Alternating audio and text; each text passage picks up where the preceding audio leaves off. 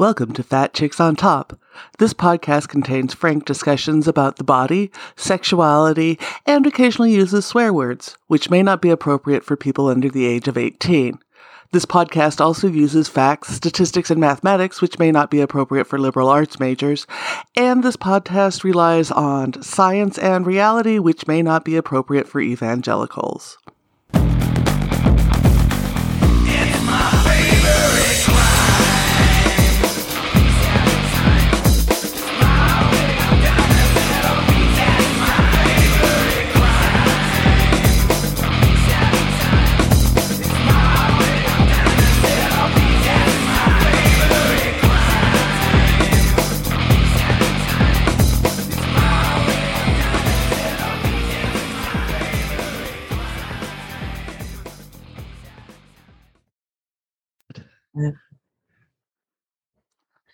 Welcome back to Fat Chicks on Top. This is Auntie Vice.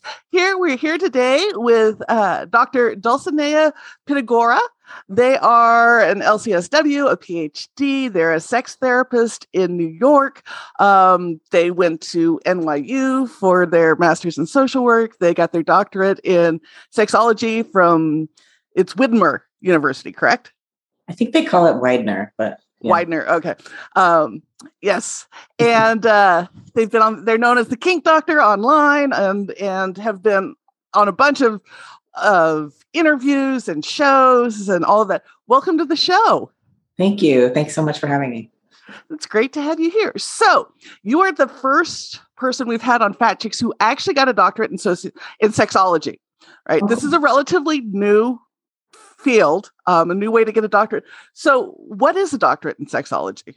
Oh, well, yeah, I actually am not sure how new it is, but maybe it's becoming more common or something. Yeah, it's basically, I look at it as a PhD is like really a deep dive into research and a specialization, right? And so I always knew, from the time I started, when I went back to school, a little older person, kind of non-traditional student, which, I'm super happy about, but whatever. I knew that I wanted to work in these specific groups, like the groups that I'm a part of. Right. And so unfortunately, in the typical therapist training, there's not a lot of like specializing or like, depth in those areas. So, also, given that like my history being like a intersectionally stigmatized person, I had this need to collect a bunch of letters. So I'm like, definitely love to go to school, love to do the research and academia and stuff and learn about sex and sexology. And so I'm not really answering your question, sorry, but I'm like, it's saying other stuff. And so, this is, I guess I'm saying more why I did that. I was like, let me get this PhD so that I can deal with my imposter syndrome. And then also I get to learn a bunch of stuff that I really want to learn and apply to my work. And so yeah, a doctor of sexology includes like sexuality educator training. You get like the master of education just thrown in there as a gift with purchase with your PhD. And so, that's super helpful because I also teach and like I don't know, my work it's helpful for my work too, I guess, supervising people, stuff like that. But, it can be a lot of different things. That's what it is for me. But sexuality, as you know, is like such a huge area. And I think I'm really happy to hear that like maybe more awareness of PhDs and like clinical sexology because there's such a lack of knowledge and training, and not even just in my field, but just in like, in the world at large. And so I feel like sexuality is such an integral part of our identities. It's like, we need that. I feel like we need it. So I totally agree. I guess for me, it feels new because when I went back to graduate school, when I was older, after I'd been out in the world for a minute, in the mid 90s, there were like 3 programs in the country that offered it. So it seems like there are a lot more. There probably are more. And, it's not surprising because, with, you and I were around to see the beginning of the internet, right? Like probably, like, I don't know. I remember weird internet stuff in like middle school being like, what is this blinking thing, a cursor thing? Well, anyway, And so I think with that there's a lot of community connection from disparate places. And so then the need has been recognized. So it makes sense, right? Like now there's more available because there's been a need. So I think that makes a lot of sense, actually. Yeah, I think we're getting to a point where people are starting to recognize that sexuality is an integral part of being human, right? You can't, for so long, we set it aside and it was that special something that happened between a man and a woman when they're in love and after marriage. And but don't talk too much about it. Yeah. Never talk too much about it. And, if you do anything weird, like with the lights on, please don't tell me. Yeah. So, before we do a deep dive into sexuality, I want to talk about going back as an older student, because there are several people on here who've done that. And I know a ton of people who think, well, I've been out of school for a minute. I don't want to go back with a bunch of 18-year-olds throwing parties, right? Yeah. Which is legit. What was it like going back as an older student? Totally. Yeah, I went to, I started out doing like the typical thing where like went to school right out of high school, but had to stop because I was like, this is bad timing for me. And let me do other things. And so, and then it was over. I don't know how long it was after that, maybe 15 years or 10 or 15 years after that, I went back to finish undergrad, and then took a break for a while again, because I didn't know exactly about grad school. I wasn't ready for that either. So I had these different gaps. Honestly, yeah, going back to school in my 30s, going back to undergrad in my 30s, where there's a lot of people in their, early 20s, if that. Sure, that was like a different experience, but quite frankly, I've always felt like an outsider, and like that just was nothing new for me. I don't know if that's like what people want to hear or not, but like that was my experience. And so I'm like, oh, this feels like this tracks, like it's not that much different. I feel weird here, and I've felt weird in other places. So, and also I felt more prepared to do it. I felt like I didn't worry about needing to engage with people I didn't want to, because it's like, there's less, you have more life experience of that. And so that counts for a lot in school too. Or it can, but yeah. Well, and I think when it comes to studying sexuality, you get such a different understanding at different points in your lifetime. Like how you understand sex in your 20s is very different as you get older. For sure. Yeah, definitely. Like by the time I went to my PhD, like I was already, I'm going to be 52 this year. So, but I like the math on when I was doing the PhD, like, I guess I was in my 40s.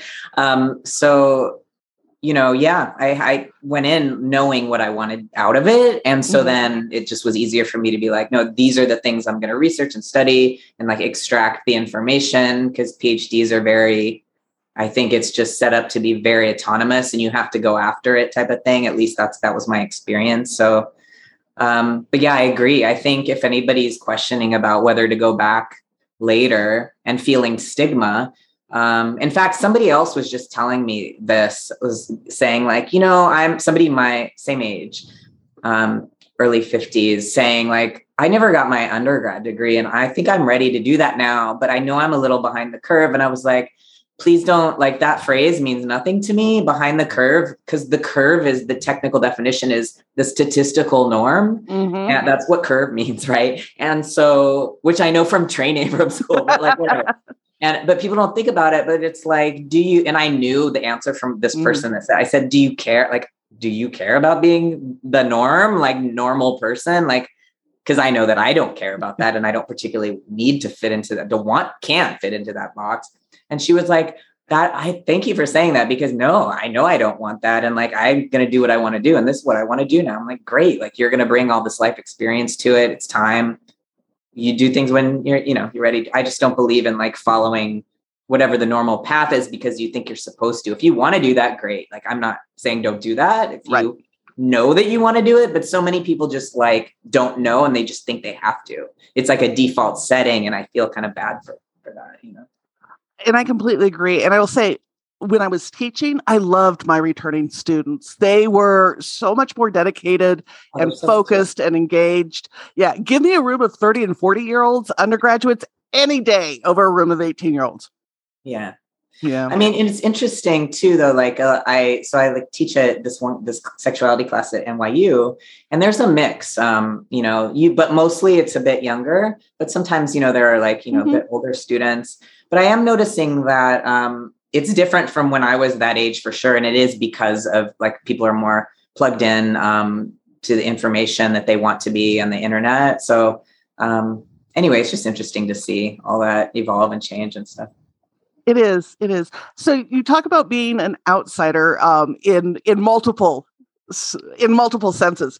When did you discover the kink world and your role in the kink world? Well, it was a really long process. I had other things to work through and deal with early trauma in my life, and then kind of getting my independence and stuff like that was really a priority, and like figuring out how do I take care of myself? How do I live in the world? Right. And so, also at the same time being a sexual person always. And so it's one of those kind of things where at this point, when like knowing myself so much better now, like it's still a work in progress. Right. But like, so much better, I can look back and say like, oh, these things were like, I was doing, like, I had like a kinky friend, honestly, in 5th grade. And like, we were doing puppy play and stuff. And it's like, it was cute. It was like, whatever. And like, it wasn't cute. Like, it wasn't sexual. Like it was just, but there was a power dynamic, and like, it was, and one of the kids, I remember one time saw us like doing this and was like, what are you doing? And I was like, I don't know, and it was a little bit embarrassing because we were like, we're just doing this thing. Like, don't make it weird. But like, then it got weird, so stuff like that. And so it just, I can kind of see like the slow evolution. But like I said, I had other things that to deal with. And so even though for me, sexuality is like it's a core part of my identity, like it is I think for a lot of people, maybe the majority of people. For some people, it's definitely not. But I couldn't really focus on myself the way I wanted to until later. And also part of what really informed me was doing sex work, because I did sex work for a very long time in between and while I was going to school. Finally then retired when I was, getting ready to change careers to be a therapist, which was actually very seamless transition. Like surprisingly similar skills are used, like a lot of emotional labor, a lot of like entrepreneurial skills. But anyway, so, I got to explore my sexuality with other people that were like seeking services, which is, I learned so much from, I think that we all learn a lot from people around us, and we're informed by other people. And sometimes we see ourselves in other people. Sometimes we see like, that's not me, I'm this. And like, you know what I mean? And so there was a lot in that. But like I said, I was having some relationships that I didn't know until I began to really study sexuality and think more introspect more about it, so that I could recognize it and put words to it. Right. And it's like, which is great, because then you can talk about it and do more of it. But it's also fine to not like have specific language around that stuff. I just didn't learn that until I learned it. Yeah, I think for so many of us, when you finally figure out there's a whole world that does the same thing you do, it's like finding a mother tongue that you didn't know you spoke. Because it makes sense. Yeah. Honestly, it really does. I mean, I have like one of my identities is being like, my orientation has changed a lot since like learning about myself as well. But like, I never quite fit. And like, for me, kink is a sexual orientation for me. Right. And so I'm also queer. And but it's also morphed from like, early on, not knowing there was anything other than like whatever straight was, except, things that you're doing, you don't realize you're doing until you put words to them later. Right. And then realizing early on, oh, actually I'm bi, this is great. And then realizing like, oh no, actually I'm totally a lesbian. And then it's like, oh, but actually I'm doing kinky things with cis men. So I guess I don't really feel like a lesbian. And every time I was like joining one of these communities, it just never quite, again, like I felt like an outsider. And I don't know if that's because of me feeling that way, some kind of stuff I need to unresolved, whatever that I need to work through or needed to.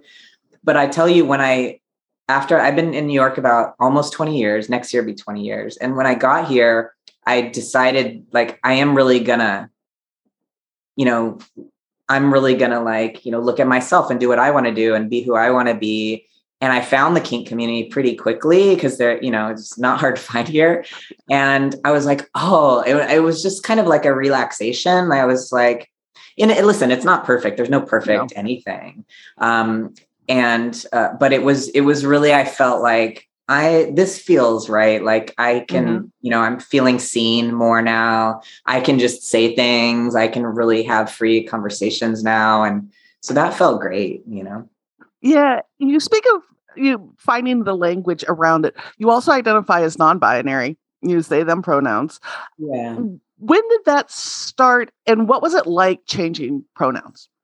I mean, that's I'll definitely tell you about my experience. It's but just to say like everyone's experience is different. Right. And so, really like it was, again, in hindsight, I can remember being misgendered as, again, interesting in fifth grade. I remember those two things from fifth grade. But somebody was like, it was Halloween and I was the Incredible Hulk. And so like, somebody was like, calling me a cute little boy or something. And I was like, and I don't identify as a man or a boy or anything, but I also don't identify as a girl or a woman or anything. So, yeah, but that was just like, it really sticks in my mind, but I never knew why. And I was also fine, being hyper feminine, doing sex work, because it's like, I made a lot of money doing that. So, and I was successful doing that. So whatever, great. Definitely objectified myself and like, exploited myself for that. And like, I feel it was a positive way for me. But yeah, again, it was really when I made that decision to kind of just to do the work and to really focus and let myself. And that also involved me getting like a support system and feeling like more secure and more stable. Maybe just like mostly with support system, because it took a while to feel financially stable and all of that. And that's kind of a big deal too, sometimes living in this world, especially in New York City. But yeah, it was really when I started doing that and also doing studies. So I was still doing sex work when I realized that I was gender fluid, because I knew that, I learned what that was and was like, oh, that again, it's like, oh, okay. Like that makes so much sense. Like it was just, I just thought that I was like, just this person on the fringe and like, who knows what's going on with me. Right. And then I was like, oh, this all makes so much sense. And then you feel like slowly, coming in, like recognizing myself. And so using that language first and still using feminine pronouns. And a lot of that was due to still doing sex work. I really was leaning into what I needed to do then and like not really thinking about it too much. But at the same time, I had a lot of clients when I was doing professional domination that I don't know how it happened. They started calling me sir. They started calling me daddy. Like I must have said something or something must have happened. And like, I don't quite remember, but it was just like interesting in hindsight. Like it wasn't like now I'm going to do this for my gender. It was just like started happening. And then, just this slow evolution. And then finally, I guess, I finally got some good health insurance.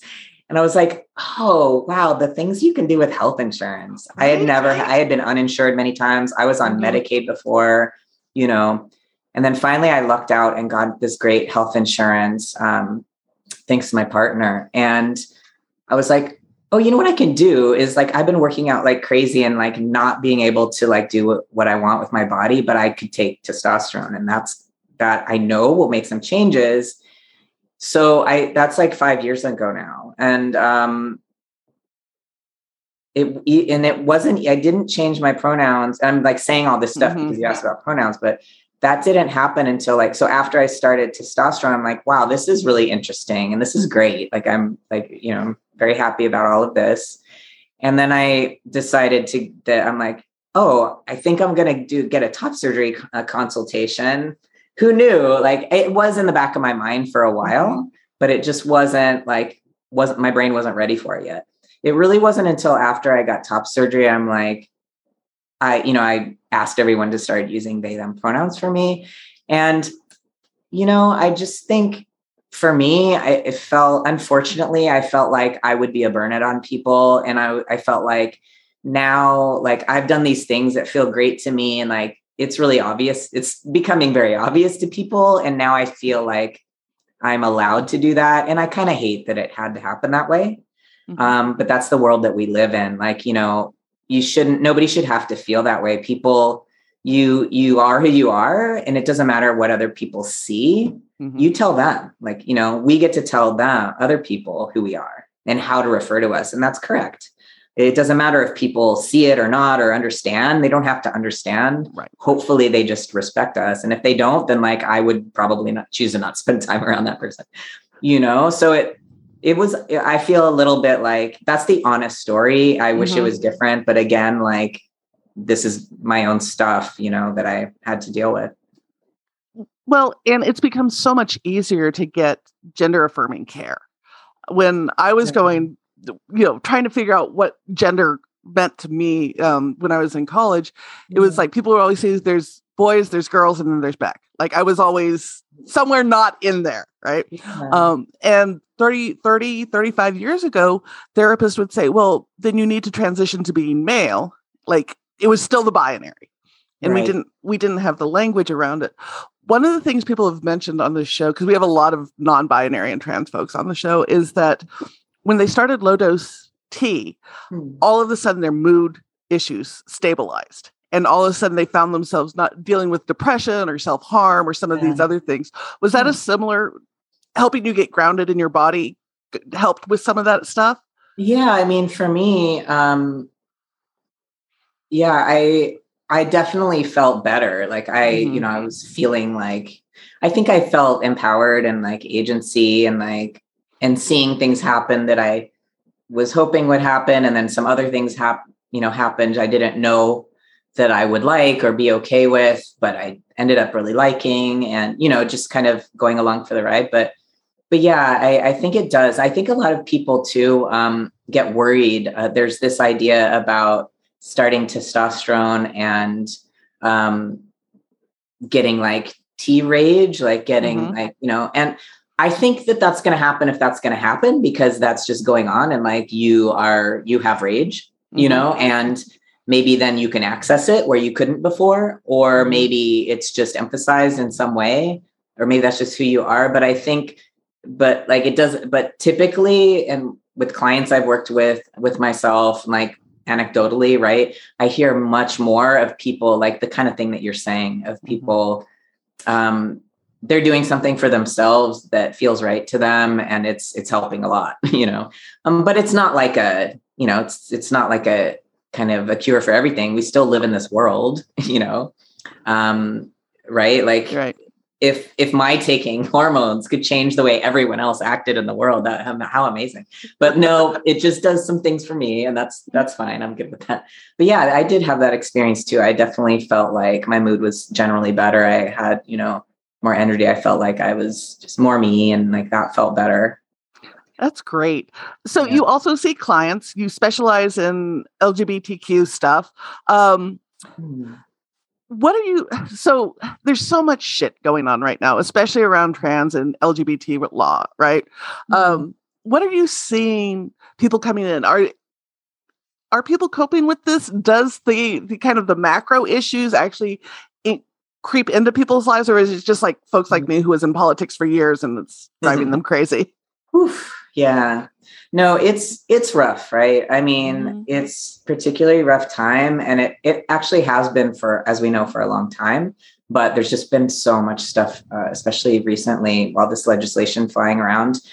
And so I do work with a lot of queer people, a lot of trans people, but I'm also a lot of kinky people. I work with a lot of non-monogamous people. I'm seeing an uptick in like non-monogamous people doing couples therapy now. And I think that's because there's more things like people are going out more and like doing more relationship stuff. So I think that's kind of goes along with the trajectory. But in terms of like with my trans and non-binary clients, we're in New York City, or I'm in New York City. I forget, actually. Are we all in New York? Are you also? No, I'm in California. So that's right. I totally forgot. And I figured, I thought so. I'm like, wait a minute, we're not in New York. I'm in New York. I was in New York for a decade, but now I'm out here.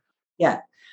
So, but me and my clients are here in New York City, which is a great place to be for trans folks, in terms of protections and legislation and diversity. But it doesn't mean that we're not, people don't get affected by this. It's scary, right? It's scary because most people still carry around some internalized shame, stigma, and all that does is really crank that up notches, one or several notches. And, some of the people that I work with are really struggling for lots of reasons. Like I work with a lot of intersectionally identified people, like, for example, like sex workers who are trans, also maybe disabled, or also maybe, kinky, or like just all these different things, and dealing with different things because of that. And so, it's very easy. And like, I think that I've noticed a correlation, right, the past few months with the legislation in the country, and like some of my clients having like exacerbated symptoms, even though they're not talking about, it's their own stuff, but it's way too much of a coincidence, and that's happening at the same time. And the thing is, like I said, like these internalized, this stigma gets kicked up. It's all around us. We don't have to it doesn't have to be happening in your neighborhood to feel fear that's already been there, and worry that there's a lack of safety and that could increase around us, or, so it definitely affects people, even if it's not right in front of you, because it's like, what's going to happen next? Like there's so much stuff coming at us in this world right now. It's like, okay, let's just brace ourselves for the next shitstorm, I guess. Am I allowed to say that? Oh yeah. We swear all the time on here. So it definitely has happened. And so more suicidal ideation, stuff like that, unfortunately, but yeah. So as a therapist, not only are you helping your clients through this period of time, you're also dealing with the same stuff. Like you're in the middle of the wildfire with them. Where do you find an ability to replenish? Because therapy is such an intense job, right? And holding that space and helping somebody.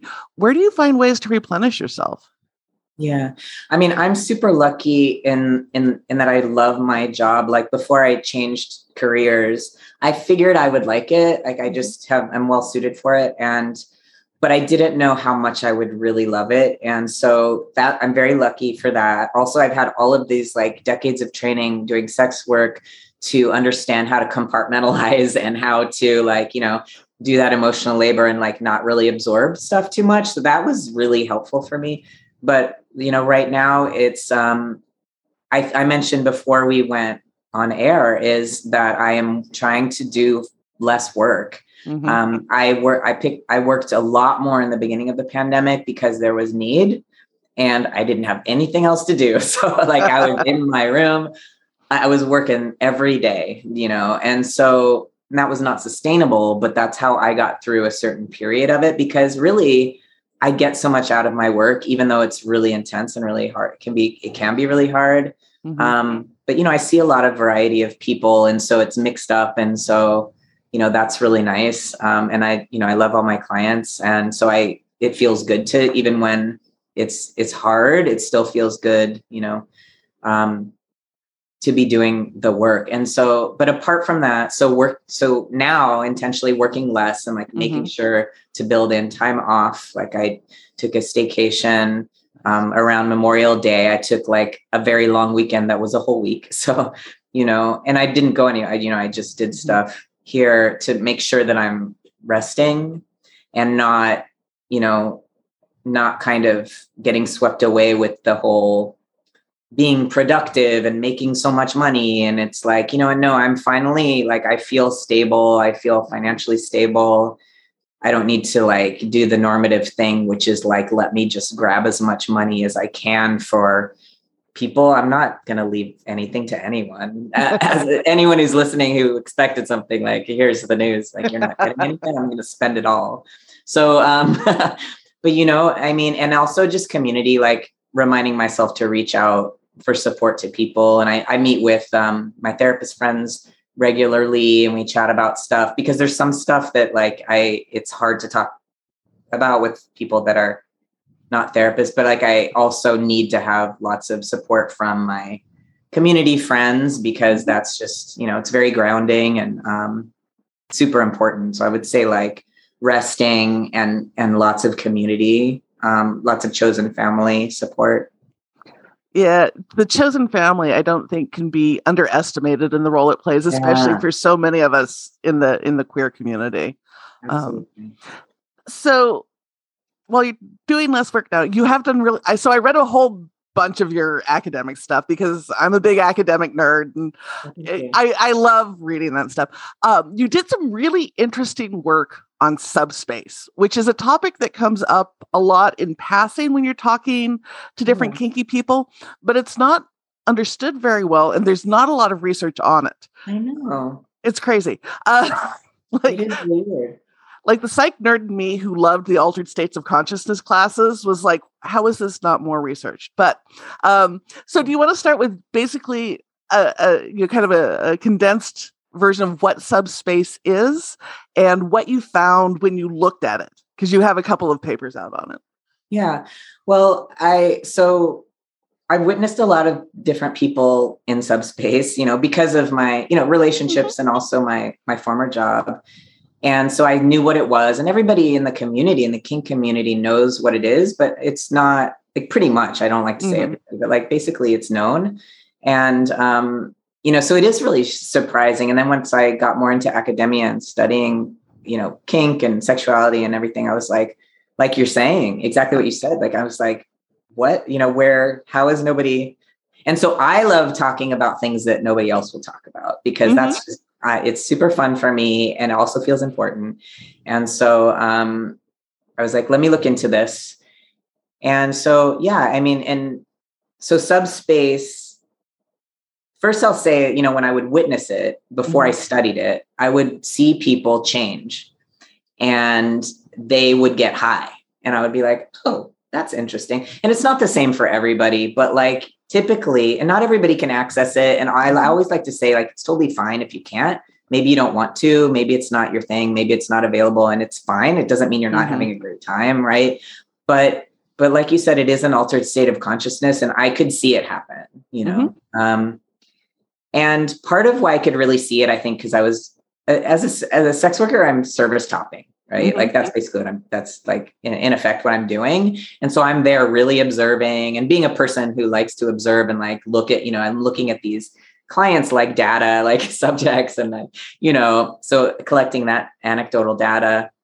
And then when I studied it, I did get into like, there are mentions of subspace in kink focused academic articles, but no, like you said, there's nothing more. There's just like these little sprinkles. And I was like, that's interesting. So I kind of pulled from these different articles. And it's just like when I'm doing any kind of research and publishing on kink, let's say, that's not really been done. There's a lot more now, but you know, I'll pull from other marginalized communities because there are so many similarities with stigma and with like different, you know, kinds of relationships, so many overlaps also with the queer, the trans, the kink, the poly community. Like there's a lot more non-monogamy in all of these communities, a lot more of all of these other kinds of orientations and expressions. So, you know, pulling from different areas to understand to see how I could explain subspace out of what I knew and what was in the literature, and then looking at other things that were similar. And so then there's actually a ton of research on altered states of consciousness, you know, a lot of it on, you know, drug use, substance use, but also in religion, a ton of it on religion. And there's sort of a lot of these different kinds. And so what's happening then when a person goes into subspace, there's this like neurochemical change that happens, and a full on central nervous system change. And it's got to do with like how somebody connects psychologically with their sexuality, with the power dynamic or the behavior, their activity that's going on. And then it's this like little domino effect of a shift in consciousness that's kind of like this. For a lot of people, describe it as like a big release and kind of really letting go of control. They're in, usually I like to think they're with a trusted partner, and that's what helps to facilitate it most often. And then they're kind of in this different consciousness, in different state of consciousness, where all sorts of things can happen. Like maybe they are feeling more pleasure or more calm or, more connected to their partner. All sorts of things like that happen, right? Yeah. One of the things I loved about your work too is you didn't completely medicalize subspace. So much of academic work likes to attribute it just to the various neurotransmitters and hormones that are released, right? You recognize that there's other aspects of accessing that. So especially being able to look at your practice in your own life when you've seen people go into it, whether it be partners or clients or whatever. What are those additional things that need to be there to help facilitate this? Because I think that's what's missing in so much of the discussion. Yeah.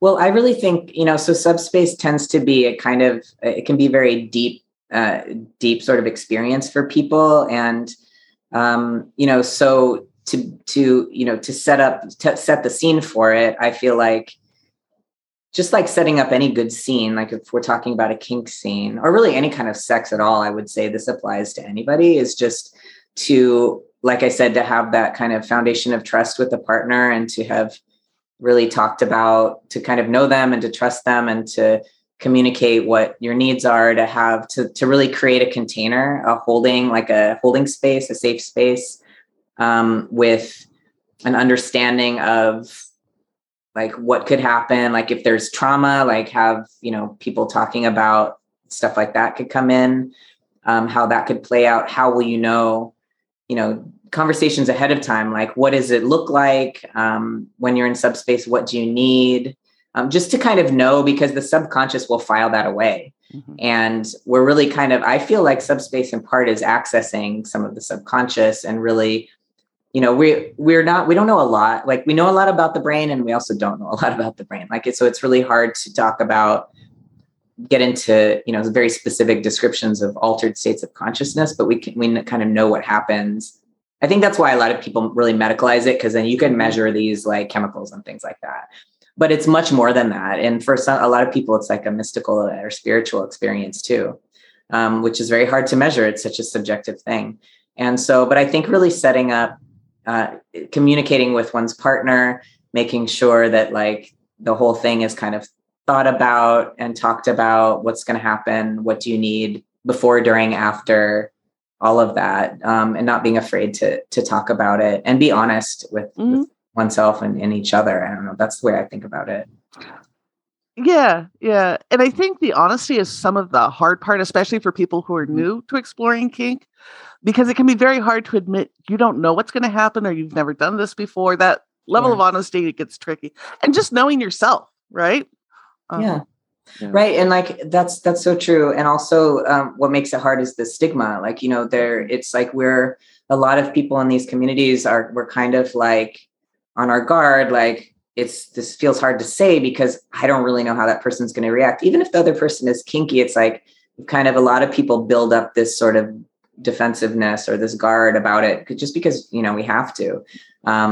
At this point, I don't care. Like I will just say whatever. And like, I find that very helpful because I'll say ahead of time what my expectations are. And before I meet someone, and then I'm not really doing too much of that these days, but that makes it so much easier. But for a lot of people, it's very hard to do that, even if they're not new, even if, been around a while, just because of depending on what's going on there, like internalized stigma. But.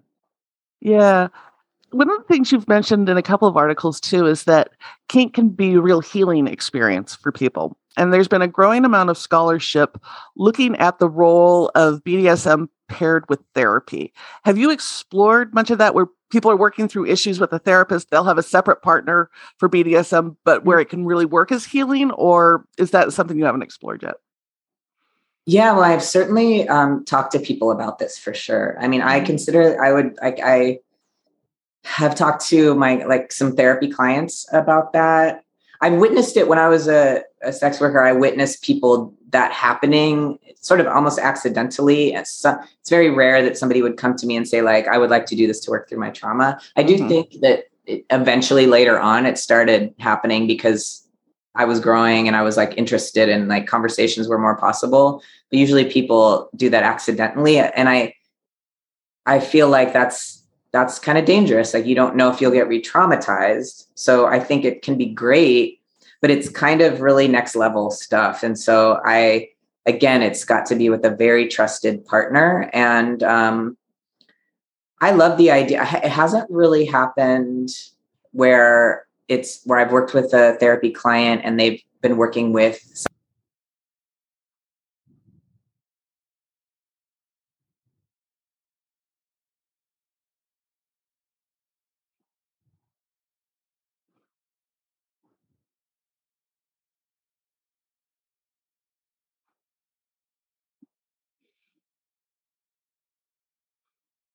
do that because of laws.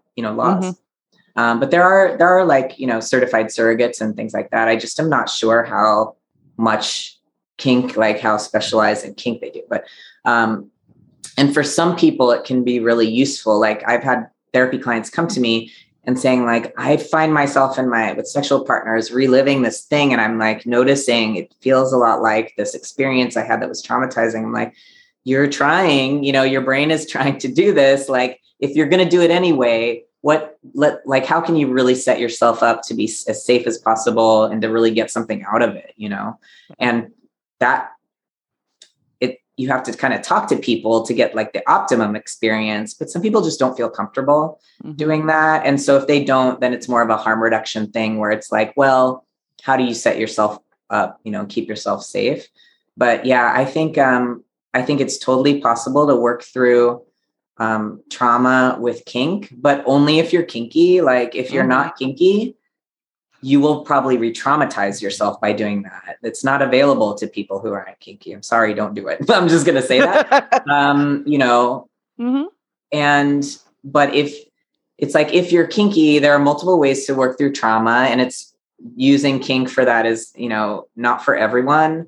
But if you find yourself thinking about it or doing it anyway, then yeah, chances are you can, if you're very intentional and talk to like ideally a therapist or like, your community and your partner and say like, this is happening. Can we make a very safe container and see what we can do? Because when you do that, what you're doing is even let's say you're reliving a traumatic experience in the confines of a kink scene. Behaviorally, it could look exactly the same. Like, if an outsider were to watch the two scenes, they may be like, there's the same thing going on. But psychologically, it's completely different. And that difference can be what's healing. The fact that, typically people feel empowered because it's their decision. They have control. They can stop it. They know when it's going to start and end usually. And that's in the back of their mind the whole time. And so it's kind of rewriting that narrative for them.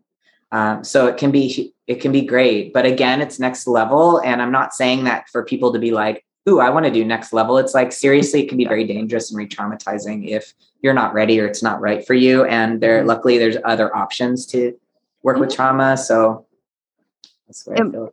I always put the warning on this conversation that don't sleep with your therapist and don't turn who you're sleeping with into your therapist. Those need to be two separate entities, two separate people. Yeah.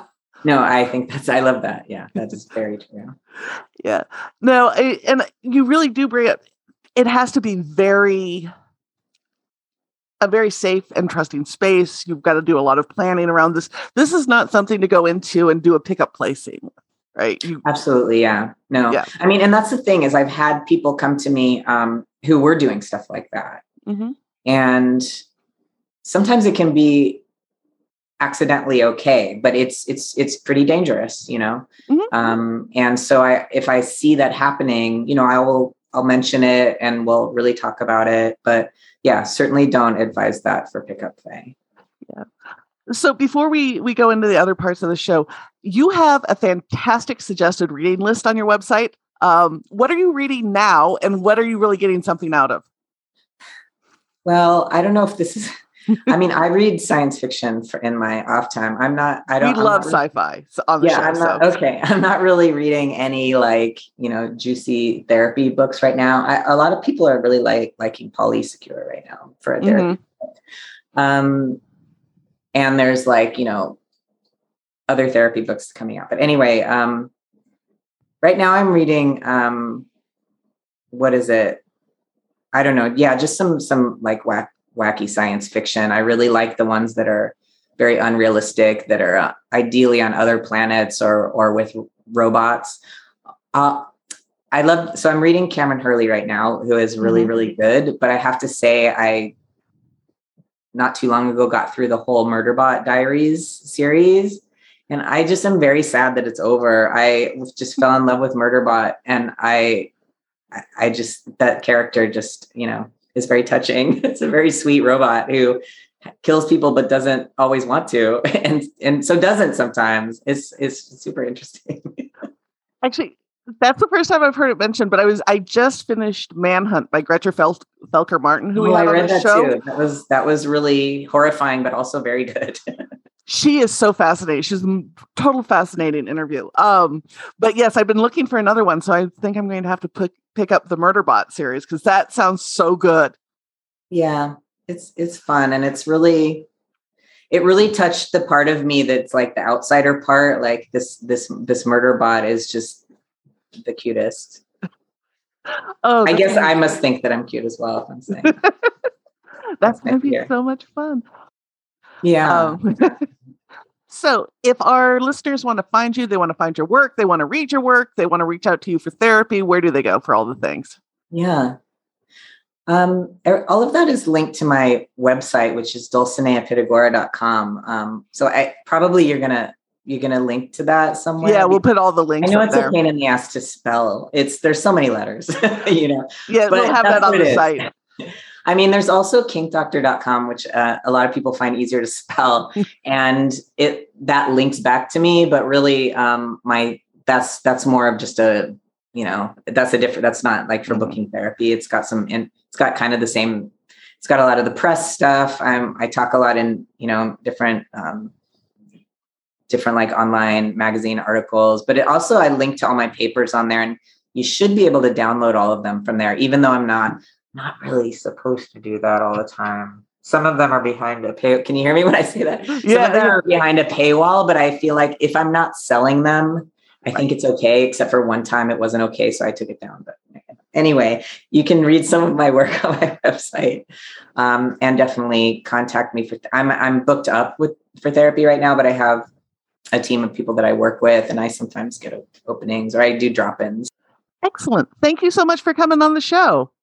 Yeah, thank you for having me. It's really fun.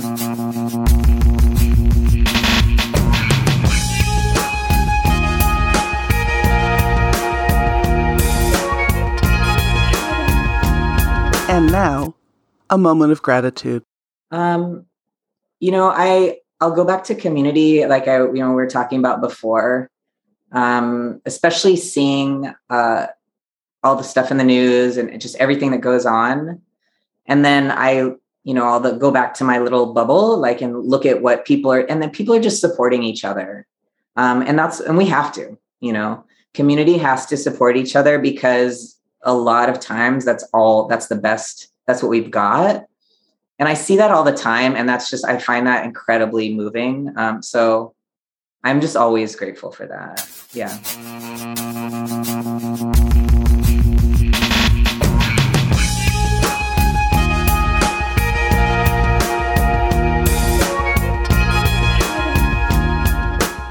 Hi, this is Auntie Vice from Fat Chicks on Top. I want to take a minute and talk about Newsly. Newsly is an all-in-one audio super app for iOS and Android. It picks up web articles on the most trending topics at any given moment and reads them in a natural human voice. For the first time ever, the entire internet has become listenable all in one place. This is great for accessibility needs, as well as people who would rather listen than scroll. Explore trending podcasts from 50 countries. Our podcast, Fat Chicks on Top, is there too. You can download Newsly for free from www.newsly.me and use the promo code FC0T. 1 month free premium subscription.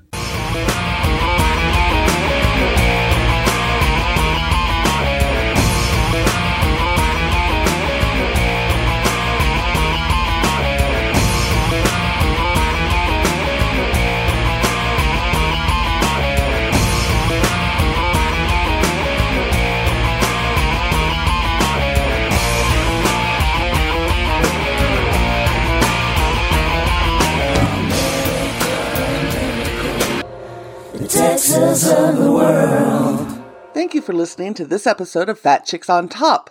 Please like, subscribe, and review our podcast on whatever platform you listen to it on. If we like your review, we may even read it online. This has been an Auntie Vice production. Producer and host, Rebecca Blanton. Audio production by Sharon Smith. Music by David Manga. And more music by Sharon Smith. For more information about Fat Chicks on Top, please visit our website for all things Fat Chicks at fatchicksontop.com.